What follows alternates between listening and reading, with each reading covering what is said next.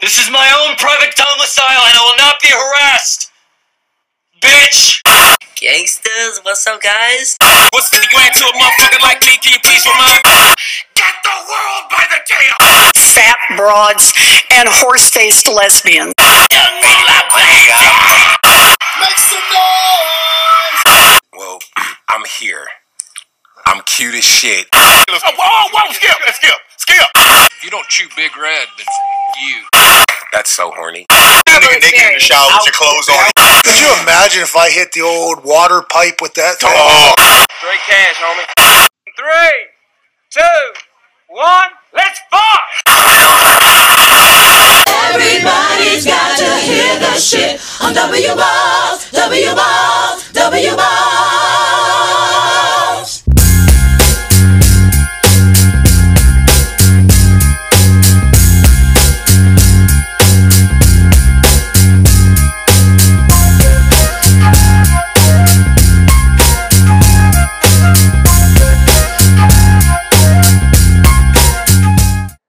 And happy Sunday, everybody. I am recording this again on a Friday, actually. So it is actually not a Sunday that I'm recording this. It's Friday. But you are hearing this on Sunday, hopefully. So happy Sunday, everybody.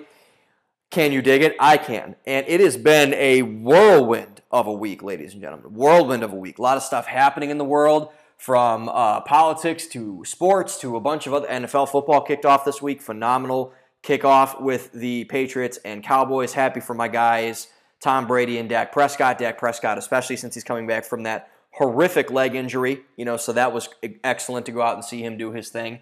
And, my Browns play the Kansas City Chiefs this afternoon, and I am super excited, and I am also very, very nervous because usually when I'm a Browns fan, if you guys didn't pick that up by now.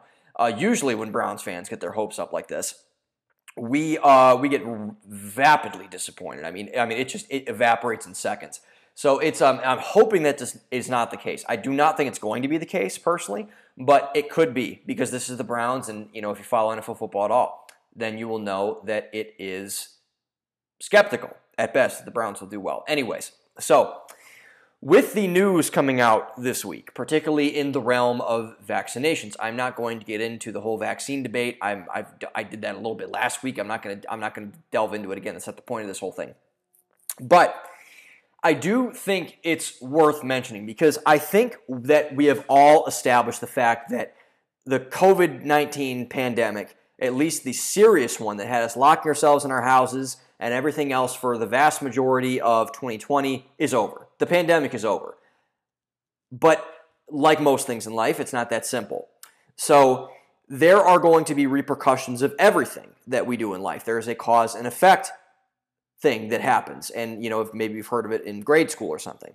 What happens with basically everything that happens in our lives is going to have some effect that comes out of it at the end of the day. Now, what we need to do inside of this thing, what most people should do, is look at the things rationally, saying like, okay, if we do this, what could potentially happen that's bad? What could potentially happen that's good?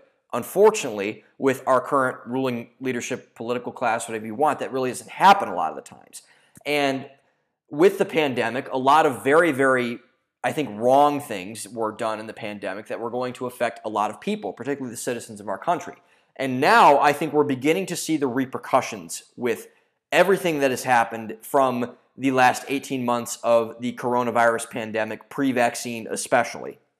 We are beginning to see that come out in society in very, very disturbing ways. And so it's not that the COVID-19 pandemic is necessarily over. It's that the effects of the COVID-19 pandemic, I think, are just beginning. And this is only the tip of the iceberg for where this could potentially go. I hope we don't go much further into the freezing water, but I wrote this in December of last year, and obviously a lot of things have happened since then. So I might have to update myself or whatever here for the longest time and see where I've been at.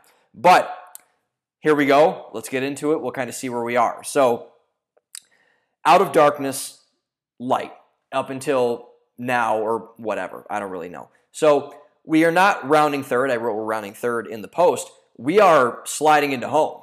So vaccines are there. First responders, healthcare professionals, those critically ill are getting a lot better. The Delta variant is obviously putting a dent in that, but out of the original COVID patients, it's basically all over by this point. And this is, by all means, a miracle.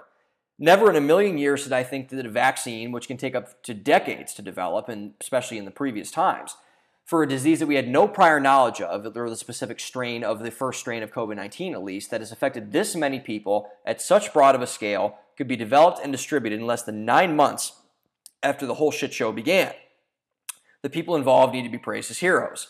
I've called for a national holiday before, and I'll keep calling for one. The point of all this being, the pandemic is finally over. These last 18 months and all they have entailed have been tough on all of us. Pain, the one comparison to rule them all, has been constant and an innumerable amount of forms. We almost ripped each other's throats out a couple dozen times by now. It's nothing but the time-tested strength of our country that we're still standing and in one piece, and even that's in jeopardy in the events of the last couple weeks. But the effects of these last 18 months are not over. Far from it. The week that President Trump closed the country and we all collectively shit ourselves, I wrote the post not about the coronavirus, but about the effects of the coronavirus. I cited the Patriot Act, the piece of legislation that was signed after 9/11, which is the 20th anniversary this weekend. I should have said that earlier, so the 20th anniversary of 9/11 is this weekend. The Patriot Act, while its intentions were good, turned out to be a horrible decision in the long run. It trapped us into $1 trillion of endless war funding, sent thousands of our troops to be killed, traumatized, and wounded with next to nothing to show for it, and destabilized an entire region of the world for the worst. And we've seen that recently with the recent pullout of Afghanistan, all the shit that happened with that. We did not check our emotions and look to the consequences when we signed the Patriot Act, and it cost us. We wanted revenge more than we wanted what was right. I warned in that post and podcast that I created a couple weeks or months ago that if we did the same thing when handling COVID-19, the effects could be even more catastrophic. For one, they would all take place relived, at least the majority of us, and the war on terror was far, far away from us. Second, it wasn't an isolated group of people being affected, like the military or people from the Middle East. It would be all of us. Lastly, it would affect every area of the way in which we lived. We couldn't just change the channel and look away at an unfavorable headline. They would be everywhere. We would know and see all. We couldn't afford to look away. Well, I don't mean to toot my own horn here, but we fucked it up just as bad as I thought we potentially could, and probably worse. There are many scary things about the pandemic, but nothing about any disease is scarier than human nature. People are the ultimate variables, a proverbial box of chocolates. You often don't know what you're going to get. And we got a whole lot of shit this past 18 months that no one saw coming from a million fucking miles away. No one gives a lot of humans credits for how horrible, like actually horrible, not, oh, this person was mean to me on a social network horrible. We can be. But we can be pretty damn bad when pushed to it. We can topple empires, rape, pillage, murder, steal, loot, shun our grandchildren from our trust fund money, the whole 9 yards. The thing is, we don't get to see these things very often. It is only until we are pushed beyond the reaches of human nature, of good and evil, to quote Nietzsche, that we can see what can happen. And a lot of it isn't good. What makes movies like The Dark Knight so terrifying is that they show you the true side of human nature that in its most distorted and fucked up ways, and what it can bring people to do once they get there. People in power, people out of power, the possessed, the dispossessed, doesn't matter. If you have a brain and a conscience, you can think the way most people think, and that way isn't always good. These last 18 months have seen the greatest power grab by our government since FDR took control of the White House and served 4 terms. People aren't allowed to open their businesses fully, some permanently, which is wreaking havoc on their livelihoods, robbing them of their identities, and helping throw their futures under the bus. Our ruling class and their mob enablers, the one perpetuating all this headassery, are going crazy mad with their newfound dominance at the expense of the masses. The scariest thing about all these things is that we don't see all of it. We don't notice the subtleties and the little things that make up the big things until we notice that they are, indeed, big things. And oftentimes we notice them too late, when the damage has already been done. Even though the actual pandemic might be coming to an end, there are numerous pandemics on the horizon, with no quantifiable metric to describe the devastation and horror that they could create. A then recent example, I should say, sheds light on the one that I, as well as many others, find the most troubling. On November 30th of 2020, Tucker Carlson gave his traditional opening monologue at his nightly show with a focus on the education of America's youth during the pandemic. For those without children or who have wisely opted out of the news cycle in the last few months, a majority of America's school-aged children, almost 60 million of them, haven't been able to go to school in regular capacity. Zoom classrooms have become the norm for children as young as 5 years old for the past year. I know several families that went through it. And safe to say, it wasn't that pleasant of an experience. Students had trouble paying attention anyways. It's why teachers have things like corny phone pockets that hang on the doors to prevent distraction in the learning environment. And now they had to stare at a laptop with internet access for 8 hours a day. That's a New York style forget about it if I had ever heard one. And the data shows this as well. Carlson pulled data from that same report of children, and it wasn't pretty. In St. Paul, Minnesota, 40% of all grades were Fs. For Fairfax, Virginia, Fs rose by 83%. For children with disabilities, overall failing grades have increased by over 100%. It's clear online learning amongst impressionable children with malleable brains clearly didn't work. What's more, children are the lowest demographic in terms of age to die of COVID-19, and the data has shown this even before the schools began to close, and especially now with the Delta variant, they've continued to show this. But yet, our ruling class, enforced by the mob, closed them anyway. Dr. Fauci admitted months ago, or before this post I should say, in an interview on ABC News, that the schools should be opened, even though for the past 8 months up until then, nearly everyone had remained closed by his advice. But then Carlson dropped the hammer and asked the toughest question that no one in our ruling class nor mob, particularly Dr. Fauci, wants to answer. They've been ducking it for weeks and for months, and for good reason, because they have no answer for it. None that makes sense anyways. Quote, "What happens when you lock children in their rooms in front of screens and prevent them from experiencing human contact?" End quote. Hint, it's not good. And you've seen The Social Dilemma? It was blown way out of proportion, but it's not pretty. It's a bunch of former ruling class members and mob affiliates expressing what feels like true sorrow for their sins they've unleashed upon the world, specifically amongst young people. Social psychologist Jonathan Haidt and others have commented on this as well. In fact, we've seen what this can do to adults, who are supposed to be much more rational than children. It turns out that when you lock grown men and women in their homes for months at a time, pump their heads with anger and frustration, and light off a George Floyd lockdown-esque nuke in their nearby vicinity, lots of bad things can transpire. When we can't expect those who are supposed to be in most control of their behavior to control themselves, how can we expect highly impressionable children to do the same? In the last 8 months since December of 2020, according to the CDC, 42 children between the ages of 5 and 15 have died because of COVID-19, and it's a tragedy. However, in the year of 2017, 522 children between the ages of 5 and 14 died by suicide. What drives suicide?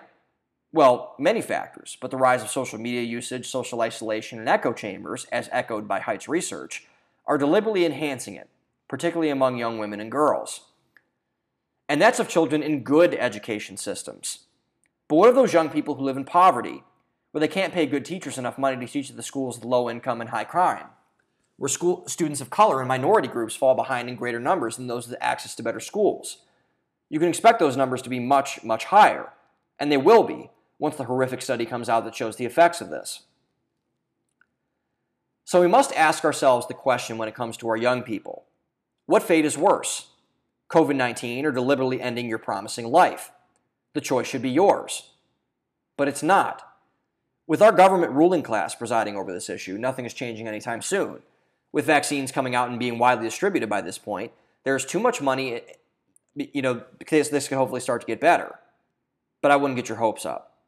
There's too much money and too much power involved.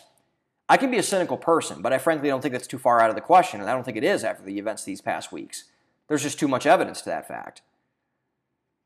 So, even though the light at the end of the COVID-19 tunnel is imminent, I would say, there are more tunnels ahead. This problem with the educational systems isn't going away. If children effectively lose a year of school and perhaps more, depending on how the Delta variant continues to mutate, how could they possibly be prepared to move on to the next grade? How could the teachers be prepared to close that gap in education?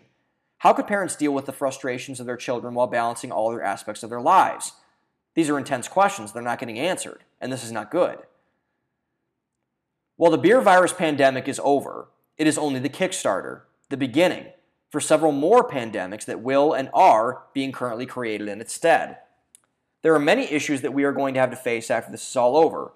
Corona fever is a disease that, once it seizes control, does not let go easy. And that motherfucker stays for a long time. You can't get away from it easily. Just like winter, more pandemics are coming. Of the trends that I see, I've narrowed it down to 3, generally speaking. We will have to know each one in turn in order to most properly navigate them so that we can, in turn, properly face them. Unfortunately, I think the 3 of them are unavoidable. They're simply asteroids waiting to crash into the Earth. We can't stop them. But we can try our best to prepare for life after them. We must. A lot depends on it. While COVID-19 and the Delta variant are very real threats, we have let it corrupt our entire way of living. We should take measures and protect those that need protection. But as I alluded to in my original post, we cannot take it too far. Like the Patriot Act, there are going to be consequences. We might not know all of them yet, but they will arrive. Let's start looking into each 3 of these pandemics that we have yet to face, because Corona fever has officially settled in.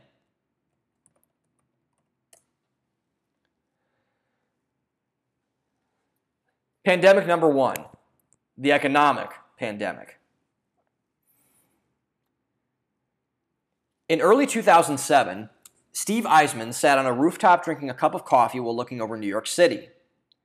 New York City was on fire. An invisible fire, but one that had burned just as hot and destroyed just as much. The housing market had just collapsed, and the financial capital of the world was finding out the hard way that their chickens had come home to roost. Eisman was the top man of a small hedge fund called Front Point Partners, a subsidiary of Morgan Stanley. He hated the big banks. He thought that they were a bunch of greedy asshole fucks. His words, not mine, although I would probably provide a similar analysis. He thought that they defrauded people and ripped them off constantly, even though he worked in the same industry as all of those people, so take his word for what you will. But one day, a chance opportunity changed his life forever. A missed call that was placed to Front Point by accident was traced back to a man named Greg Lippmann, a young executive at Deutsche Bank, who was in charge of their global asset banking securities trading. Lippmann had been calling around to various funds, wanting to get into the market of betting against something called mortgage-backed securities. Mortgage-backed securities are a derivative asset which get their value from the value of mortgages, which is a loan that you would take out for a large purpose. Most Americans see mortgages as vehicles for buying houses. So, what the chefs over at the big banks decided to do was package a bunch of these mortgages up, throw them in a pot, split them up, and sell them as mortgage-backed securities, unlike a stock or bond. Or not unlike a stock or bond, rather. These financial instruments would get their value from the individual mortgages themselves, which, in a normal world, will get paid every month from a stable party who would pay back the principal and interest on that mortgage every month. They are considered a safe asset to invest in, like a bond or a security of deposit. But, as we've learned about in our discussion of excess, there is one question that needs to be asked. What if the actual thing you're deriving value from does not have any value at all? The answer, the derivative is worthless. It goes to zero. Investors lose all their money. That was what Greg Lippmann's phone call was about. Lippmann had recently stumbled upon an analysis by hedge fund manager Michael Burry, an eccentric but brilliant hedge fund manager who had discovered that mortgages that made up the mortgage-backed securities market were largely overrated in terms of their quality of credit. Burry then predicted that the mortgage market, and therefore the housing market that it was propped up on, was a time bomb. It was going to go off in 2007, and he wanted in on the action. So Burry went to New York and nearly bankrupted his entire fund by buying something called a credit default swap, which would ensure that the holder of that swap got paid if a mortgage it was betting against would default. The housing market was viewed at the time as the most stable financial pillar of the economy. The banks handed Burry piles of these swaps hand over fist. They laughed him out of every office, quite certain that they had just cleared out an exorbitant amount of cash for next to nothing. But Greg Lippmann didn't laugh. He verified it with his quantitative analyst, his name is Yang, if you've seen The Big Short before, hilarious, who came to the same conclusion that Burry did. The United States financial system was heading into a buzzsaw. And that prompted Lippmann to make a phone call to Front Point, who then got Lippmann to meet with the partner, Steve Eisman, being the head man.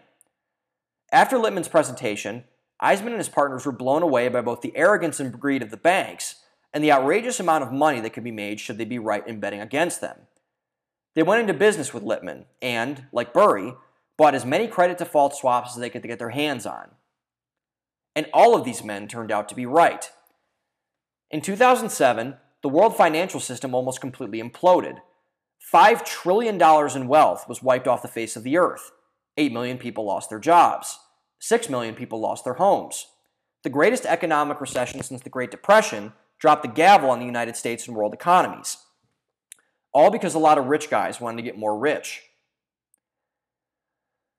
While Steve Eisman was on the rooftop watching the chaos unfold, he received a call from his number 2 at Front Point. The bloodbath was only getting worse. However, Front Point's trade on the credit default swaps was skyrocketing. If they sold their position on the trade, they would clear over $1 billion in new money added to the fund. Eisman himself would clear $200 million. Better yet, they would deliver another kick to the nuts of the people that Eisman despised the most. They would make them hurt more. But Eisman was not happy. In fact, he was quite depressed. He had just gotten word the United States Treasury Secretary Ben Bernanke had met with the heads of the banks and offered to bail them out. Eisman couldn't believe it. They were going to get off scot-free, with nothing more than a slap on the wrist and some bad press. Despondent, he told his number 2 on the phone, quote, "I have a feeling, in a few years, people are going to be doing what they always do when the economy tanks. They will be blaming immigrants and poor people." Over this past Thanksgiving break, my family and I went bowling at a local place in a small town outside of Cleveland. It's a nice family-owned business. Lots of kids go there on the weekends with their friends. You can get dinner and 2 games of bowling for a grand total of about $25, and it's usually very happy. However, when I walked in, it didn't seem like it usually did. There was a somber mood about the place. People were still having fun. My sister bowled her best game that night, so she definitely was. One might be confused by this, but as soon as I walked in, a sign drawn in Sharpie told you all you needed to know. Quote, "If we close down one more time, we go out of business. Please keep clean and be responsible." End quote. Meanwhile, over that same time period, the stock market soared. The Dow Jones hit 30,000 right before Thanksgiving, a milestone for that specific financial index, and it's around 35,000 now, so it's gone up another, 20%. Blue chip stock value gone up by 60% since their March lows and the beer virus sucker punched them. Companies like Amazon and Google don't have to worry about closing down. They could just work from home. The money they're saving from their typical operating expenses like Starbucks, cafes, and utilities have helping goose their numbers. They want people to stay home. Silicon Valley rockstar Dropbox issued recently that they're going permanently remote. 90% of their workforce can work from wherever they please. It might not be specifically immigrants and poor people, but it's the same story all over again. No matter what the circumstances, whether it be financial irresponsibility or a pandemic, the working class always gets shit on first. Always. Like the bowling alley above, thousands of businesses, more specifically bars and restaurants, are being clobbered over the head by COVID and our ruling class. Not only are they not allowed to operate their businesses, but they are sometimes shamed if they try to do so. The mob doesn't like it when you disobey them. Unfortunately, unlike the pandemic, this problem will not go away with the vaccine. Those businesses that went out of business in the pandemic most likely aren't coming back. They've been completely wiped out of customers, money, and spirit. They simply don't have the reach or the scale to weather a storm this bad. And when the pandemic is over, who knows if they'll have a strength to get off the mat and compete with the big dogs who've done their best to try to crush the competition throughout it. A recent study came out that said that New York City tourism won't recover until the year 2025. Airlines across the nation are in talks of a second government bailout, much like the banks in 2007. We should all hope that they receive that money. Unlike the banks or mortgage-backed securities, these companies provide a service that actually has value, transportation. And what happens when these people get transported? Well, they buy things, many of the time from local small businesses. If tourism dies, more businesses will get slaughtered right alongside it, especially states such as Florida and the aforementioned New York. And let's go there next. Commercial real estate is taking a nosedive. People are running as fast as they can out of metropolitan areas due to things like the cost of living and rent. This isn't going to do those local businesses a favor. They're not a McDonald's. They have to care if one of their only franchise goes under. So, where are these people going? Well, quite frankly, to places where they don't have to cost an arm and a leg to live and operate a business. In the past 6 months before writing this post, Joe Rogan, HP, Oracle, and Tesla have all moved their headquarters to Austin, Texas. Peter Thiel just announced that he was moving his new monster of a company, Palantir, out of Palo Alto to Denver, Colorado. Goldman Sachs is opening a place in West Palm Beach, and it's been lauded in recent places like the Wall Street Journal as the new Wall Street. But don't worry, new businesses are coming to the rescue. Or are they? The week before I wrote this post, it had been a monster week for IPOs, the time where a company could first list stock for public buying and selling. The crown jewel of these IPOs is the massive Silicon Valley mega unicorn Airbnb. Investors have been salivating over its going public for nearly half a decade. The gig economy startup that revolutionized travel was sought after by nearly every major institutional investor and investment bank in the nation, and it finally got its due. Airbnb boomed to an absolutely astonishing valuation of over $100 billion, one of the largest IPOs on record. DoorDash, the food delivery startup, had its shares climb 80% in its IPO that also happened that past week. These, in theory, are good things. It shows that entrepreneurship can still persevere and capture capital and interest in a time where both are about as frugal as you can possibly get. But on this podcast, we don't deal in theory. We deal in reality. The reality is that these companies are the epitome of excessive excess. They're based on potential, not on actual results. Growth, not value. Sizzle, not steak.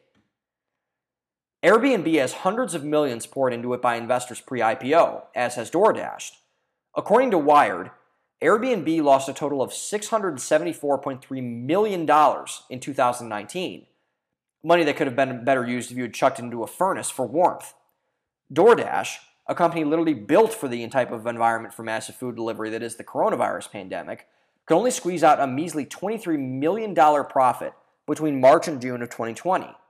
Their losses crater the next quarter, going down to a $43 million net loss. This is excessive excess. It's bloating the economy even further than the big stocks could very well be. It's adding to the nonsense of growth over desired value. It's growth for growth's sake. And that never works out for any scenario, whether it's company value or your man's dick. Financial gains from financial gains of derivatives of value that don't actually create value is not a good combination for an economy. If we truly don't make anything new, or just do something different off of an existing service, such as hospitality or food delivery, we're going to see a similar snapback to the big banks. Slack, the workplace messaging company, just got bought in early December of 2020 by ruling class hack Mark Benioff's Salesforce for over $27 billion. And in my opinion, Slack is a much better company than either Airbnb or DoorDash. At least they actually sell a unique product. Any 16-year-old with a driver's license in their mom's minivan could do what they do. A workplace messaging service is much harder to create and implement. Okay, so this all sounds really not good. It's not. But I don't want to be too pessimistic. There's always a silver lining to almost anything. I talked about decentralization a couple of posts ago, and I will probably get that to a podcast eventually, and what it could mean for a lot of things. I believe that decentralization could cause a really good thing to happen that would help to alter the course of the post-pandemic pandemic.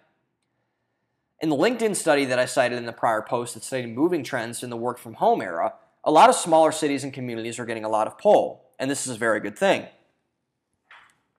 If we can get more people to go to those smaller cities and live in smaller suburbs and spend money on local businesses, we could see a dramatic uptick in the health of the middle and working classes.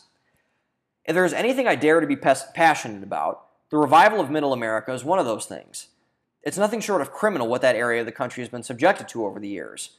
If hundreds of thousands of young and ambitious people were to flock to that area of the country for a better opportunity for themselves, we all should encourage it. No one deserves or needs it more. They've been reeling for a long time. Additionally, other hubs could pop up as well. We're seeing this in places like Chattanooga, Tennessee, Columbus, Ohio, and Indianapolis, Indiana. Not exactly New York or Silicon Valley. Only that they're a lot better in a lot of different ways. Austin, Texas is already huge. Tampa, Florida is getting swamped with young people. Expect this trend to continue. Places like Boise, Idaho, Salt Lake City, Utah, and Tulsa, Oklahoma are getting flooded with potential suitors as well. If we can encourage people to forge westward by way of their own best interests in those of the places that need it, their brilliance and power will come with it. If that happens, we can hope to level the scales. Steve Eisman had a choice to make. The clock was ticking. He could either die with the rest of the dying or survive. In the world of the post-pandemic economic pandemic, this is what we must do as well. We must do what we can to keep moving forward and to help people. After a long period of waiting, he told his number two 3 simple words.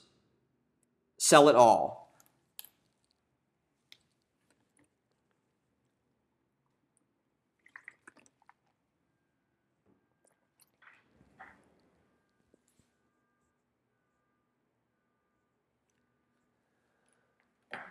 Pandemic number 2, the trust pandemic.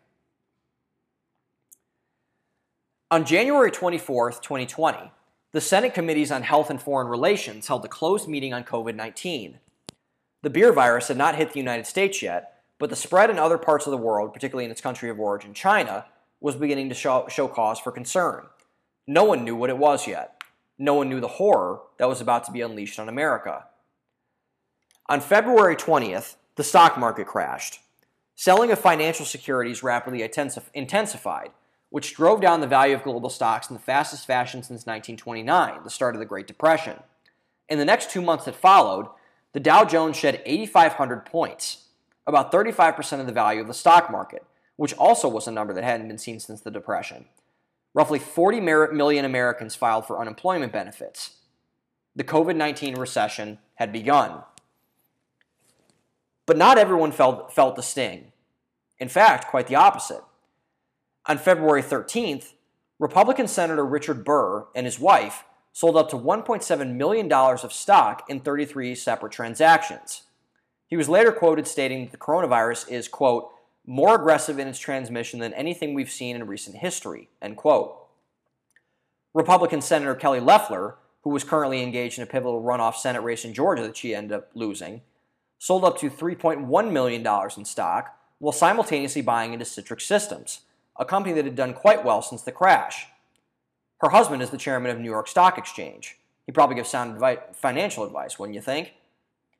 Republican Senator David Perdue, also in a runoff in Georgia, also who lost, sold up to $825,000 in stock while paying nearly $200,000 in Dow DuPont, the company that makes the personal protective equipment that serve most of our healthcare workers.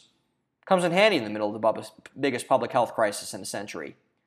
Senators Jim Inhofe, Republican from Oklahoma, and Dianne Feinstein, Democrat from California, were also involved in these actions.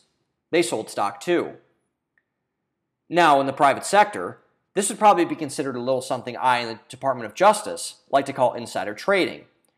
Insider trading takes place when someone with private information, hint, a private Senate hearing, acts on a trade of a financial security without the public knowing.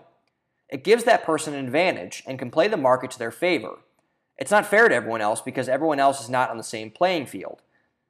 The United States Senate signed the Stock Act, an act that prevented private information by public officials to be used for private sector gains in 2012 under President Obama. Only 3 senators abstained. Richard Burr was one of them. Both the aforementioned Tucker Carlson and Representative Alexandria Ocasio-Cortez called for Burr to resign, the former on his nightly television show. The rest of the senators were investigated briefly, but then the dogs were called off. Richard Burr is still currently under investigation. The COVID-19 pandemic is a scary thing. We shouldn't be deathly afraid of it and avoid living our lives because the facts that show it doesn't affect most of us all that much. But it is still so disruptive and unfamiliar that we can't help ourselves but become a little uneasy. But there's something scarier about the pandemic that not a lot of people are talking about. The deceit and the power games that have been played within it. The Richard Burr and the United States Senate scandal is just one of the many things that absolutely petrify every single American. If you want to lose the trust of somebody, lie to them. We've had more lies during these last 9 months than any time period of my entire life. It's hard to keep track. The numbers are so large. They just keep coming.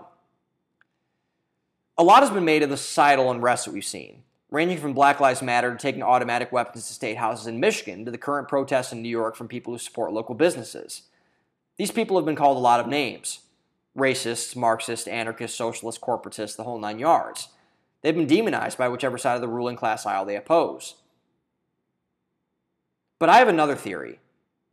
Maybe these people aren't Marxists or racists. Maybe they're just something else. Maybe they're just angry. Angry at what, you might say? I can pick numerous places to start. Governors prohibiting people to run their businesses. Lockdowns going back into effect for the second time in 9 months at the time of this writing. Nightly curfews getting imposed on citizens like we're in some kind of dystopian modern police state. Having nothing to do but sit at home, wait for an unemployment check that could take months to come, and watching the sick fucks in our media and social media poke the bear over and over again. Politicians telling people how many bites to take of food at Thanksgiving on Christmas before you have to put a mask on at the dinner table with your closest friends or family surrounding you, and then watching as they've rented out private restaurants with no masks or social distancing. No, seriously, that happened. It's hard to trust anyone, especially in charged times. The hypocrisy and lies from our ruling class and the, quote, experts during this time have caused people to become angry and resentful, and understandably so. But when people are angry and resentful for a long time, something worse begins to fester. Despair. Despair, when you feel that there's nothing you can do to fix or solve anything, is a powerful emotion. It makes you feel out of control, like there's someone pressing a thumb to the scale that's weighing against you. That is what has caused the chaos. That's why it's not just one group or another, skin color, political affiliation, etc. It's everyone. When you have no hope, when you give in to despair, you have nothing to lose. So why not chuck a brick through a window of a local tanning salon? It's not like anything matters or whatever. The distrust in our ruling class and the mob that supports them have been growing for a long time. It's been shown in several significant events, such as the rise in popularity of Bernie Sanders and Donald Trump. But unfortunately, I think we're past the point of mere distrust. I now think that we're beginning to despise them. The resentment isn't at one another. It's aimed up. Everyone seems to be turning against one another. In a conference call after the election, leaked footage of Democrat politicians screaming at each other over Zoom was released. According to projections, they should have done much better in the Senate, House, state legislatures, and government races. But they didn't. The progressive left screamed the establishment left for not capitalizing on the populist wave that had engaged much more of their base than ever thought possible. The establishment left screamed at the progressive left for pushing their radicalized agenda calling for defunding the police and Medicare for all. Look for a similar shift in the coming months and the years on the right as well. Who knows what will happen in the future? Will it become like the Democrat Party and split down the middle? Will it lean toward the Trumpian base, the establishment base? Only time will tell. In the meantime, most people have realized that they can't trust a damn thing, and this is a problem. Facebook, Twitter, and YouTube are censoring information at the highest clip we've ever seen. Google is suppressing content even more now. There are talks of secession again, as hilarious as that might seem. They're literally colluding with the government as we speak. And let's get to these, quote, experts. People are wisely asking this question that none of them want to answer. When we fucked up so much stuff, why should the people that most consistently fuck up be considered experts? It's a valid question to ask, and people are asking it frequently. This has both positive and negative effects. The most positive effect is that we are willing to demand accountability for those who declare themselves to be our betters. If a doctor tells us something on national television, we want evidence to back it up. If they're wrong, we want them to own it. If an investment advisor tells us to buy a specific stock and that stock tanks, we can and should be demanding explanations as to why that person is wrong. Accountability is a very good thing. We need a lot of it if we are to regain the trust back of our population. The most negative effect, however, is the same thing we hope to regain through accountability. We don't trust anyone anymore. In fact, the distrust is so high that people are disputing science, the most evidence-based discipline in our world, in incredible numbers. For example, millions of people have stated openly that they're scared to take vaccinations when they become available to the general public. Maybe Jessica Biel told them that they're going to give their kids autism. And recently, the government has now mandated that everyone that works in a private sector, over 100 employees in a private sector company, must get the vaccine.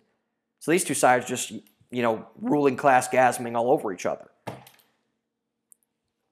This is an absolutely ludicrous and unfounded claim of garbage on both sides. But will the same be said for our other institutions? I would say that, in the short term, it's unlikely.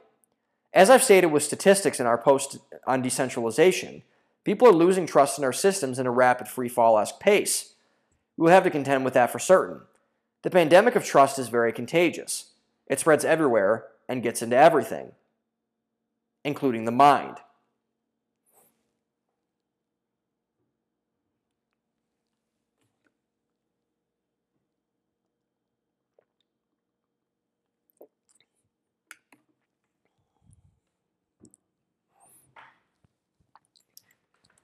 Pandemic number 3, the mental health pandemic. Earlier this year, the University of Notre Dame declared that they were not going to have students go on any spring break. Instead, the students were going to go straight through for 4 months and finish the semester due to COVID-19. Throughout the last year in 2020, I've contacted numerous friends at my old university, which adopted the same thing.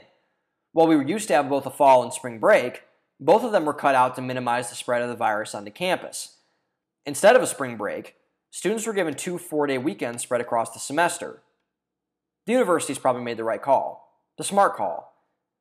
But 2 4-day weekends are not even remotely close to the same as 1 full week off. In college, professors don't care whether a long weekend was had or not. There was still work to be done. Mostly pointless bullshit work, but work nonetheless. There is an expectation that the students will always be on time. Will always be on all the time, rather. Jesus. That's the thing that a lot of people who are removed from modern academia don't realize.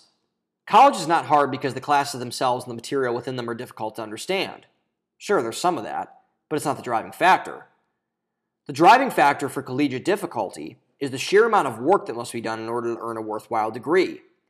You get buried constantly in everything, and are in a constant fight to dig yourself out of your own pile of rubble. In talks with my friends, I asked how the transition from schooling from home model has been, and they all said the same thing. It had been hell. The professors, most said, automatically assumed that since there was more time freed up because of a lack of in-person classes, the students could handle more work. That's a faulty assumption at best, particularly given the circumstances of a worldwide pandemic. So even more work was shoveled mercilessly on the back of students, pile driving them even further and burning them out even faster. My best friend from back at college, who works full-time every weekend and has chronic health conditions, said she had to stay up for 4 days straight just to get through her exams. This is not an excuse for people not picking up the slack and working as hard as they should. I'm all for that. This is a cry for mercy onto a group of young people that has been affected in more ways than people would care to realize. Because in reality, the pandemic hasn't left young people alone. Sure, we don't have a risk of getting seriously ill from the beer virus. That's a good thing.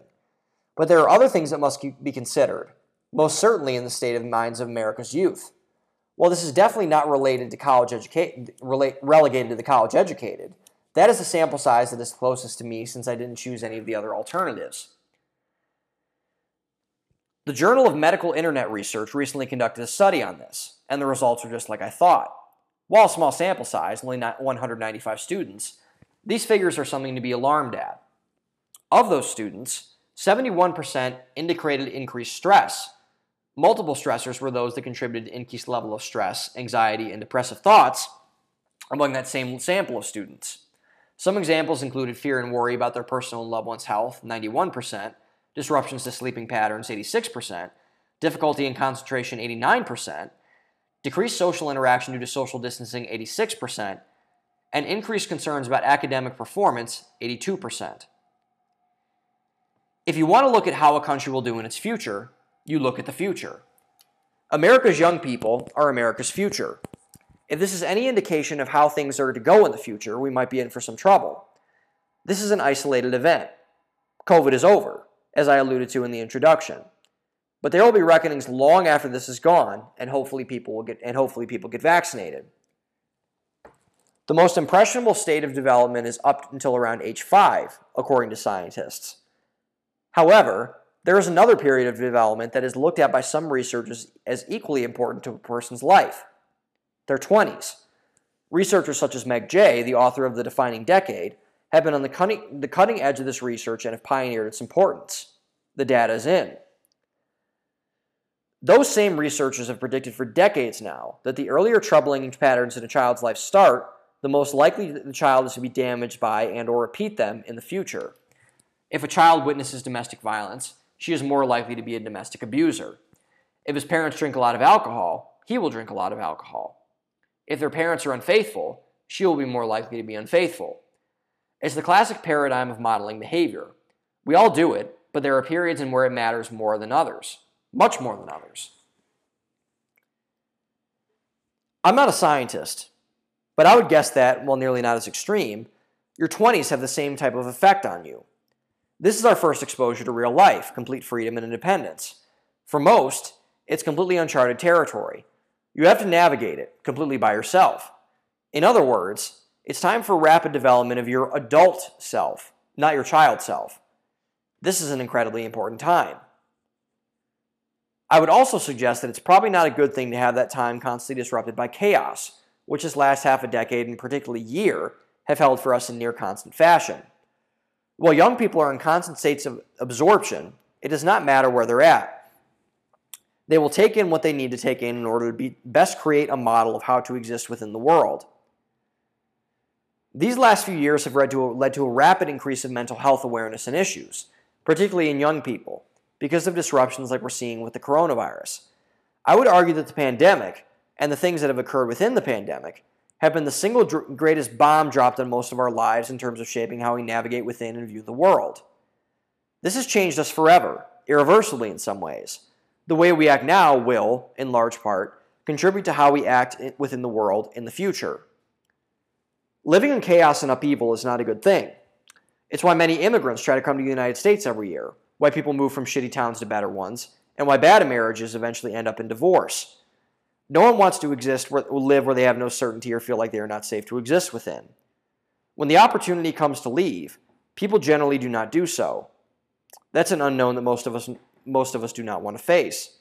But usually, the devil you know is not better than the devil you do not know. And let me take you back to our friend Tucker's monologue. Do you think this rapidly declining quality of our education is going to help this? No reasonable person would. This lost year of education is going to have major ramifications later on. Globalization has taken a serious hit since the pandemic took hold, but the world is still very much global. Americans have to compete not against just the best in their own country, but the best in other countries as well. Countries like China, India, and South Korea are trying their very hardest to usurp our dominance to ensure that their children can get access to all the good stuff that hard work provides.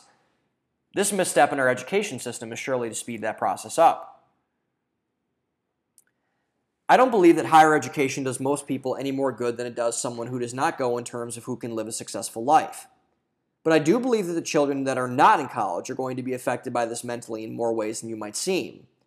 Without a proper education, a sharpening of the mind, children will succumb to their lowest impulses on nearly everything.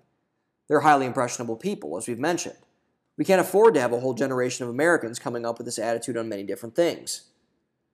Additionally, the trauma from the, quote, from home era is going to affect children disproportionately as well. The whole not looking at screens and learning nothing thing is a very real thing. Children aren't meant to be that way. They may be mentally stimulated, but a lot of things. Looking at a teacher on a screen versus engaging with one in real life is the equivalent of watching internet porn compared to having sex. It's two completely different things, and they provide inverse benefits and problems to one another. Too much instability is not good for a person to handle, especially one that does not have the stability of someone older than them in terms of their values and place within the world. Young people need stability in their minds in order to thrive in the world around them. Too much imbalance, and that can get thrown out of whack incredibly quickly. That quick imbalance can lead to devastating consequences, which we are now seeing with the rapidly rising cases of mental illness across America's campuses and schools. Our minds are a must to take care of if we want to positively impact the world after the pandemic. But after the pandemic is over, what then? Will we continue to slide down to our lowest impulses? Or will we create an avenue to tackle this post-pandemic pandemic? The day the COVID-19 pandemic is over, and the disease is eradicated from mass effect on the earth will be a monumental day, if that day ever comes. Perhaps the most so in a generation. It will be a victory for all that this horrible, invisible enemy will have its ass handed back to it and sent into the Phantom Zone for good. But there's a catch. When the pandemic that has consumed the world is over, more will take its place. We will be feeling the effects from this year for a very, very long time. You see, we don't get to totally remove problems. We only get to replace them from our lives. It is up to us, however, if those problems that replace the pandemic will be better or worse than the pandemic itself. Through these pandemics that will follow COVID, we will have the choice as to which route to go. I hope we'll navigate them correctly and with more haste than we have the last one. We should be better to one another than we have been. We need to be, if we are to weather the storms that are to come. Hang tight, we're almost out of there. If the people in charge let us be. Okay, guys. I'm sorry I didn't mention it at the beginning of the post, but please, I hope you guys took time yesterday to remember 9/11. It's, I love our troops. I love our military. One of my best buddies in the military is in the Marines. He was in Afghanistan recently. It's a horrible day, but it's one we need to remember. And, God bless all our veterans. God bless the people, the first responders, the people that died, the victims of that tragedy. And just remember why you're able to listen to this. Remember why you're free. And own the day. Open your mind. Thanks for listening, everyone. See you guys next week.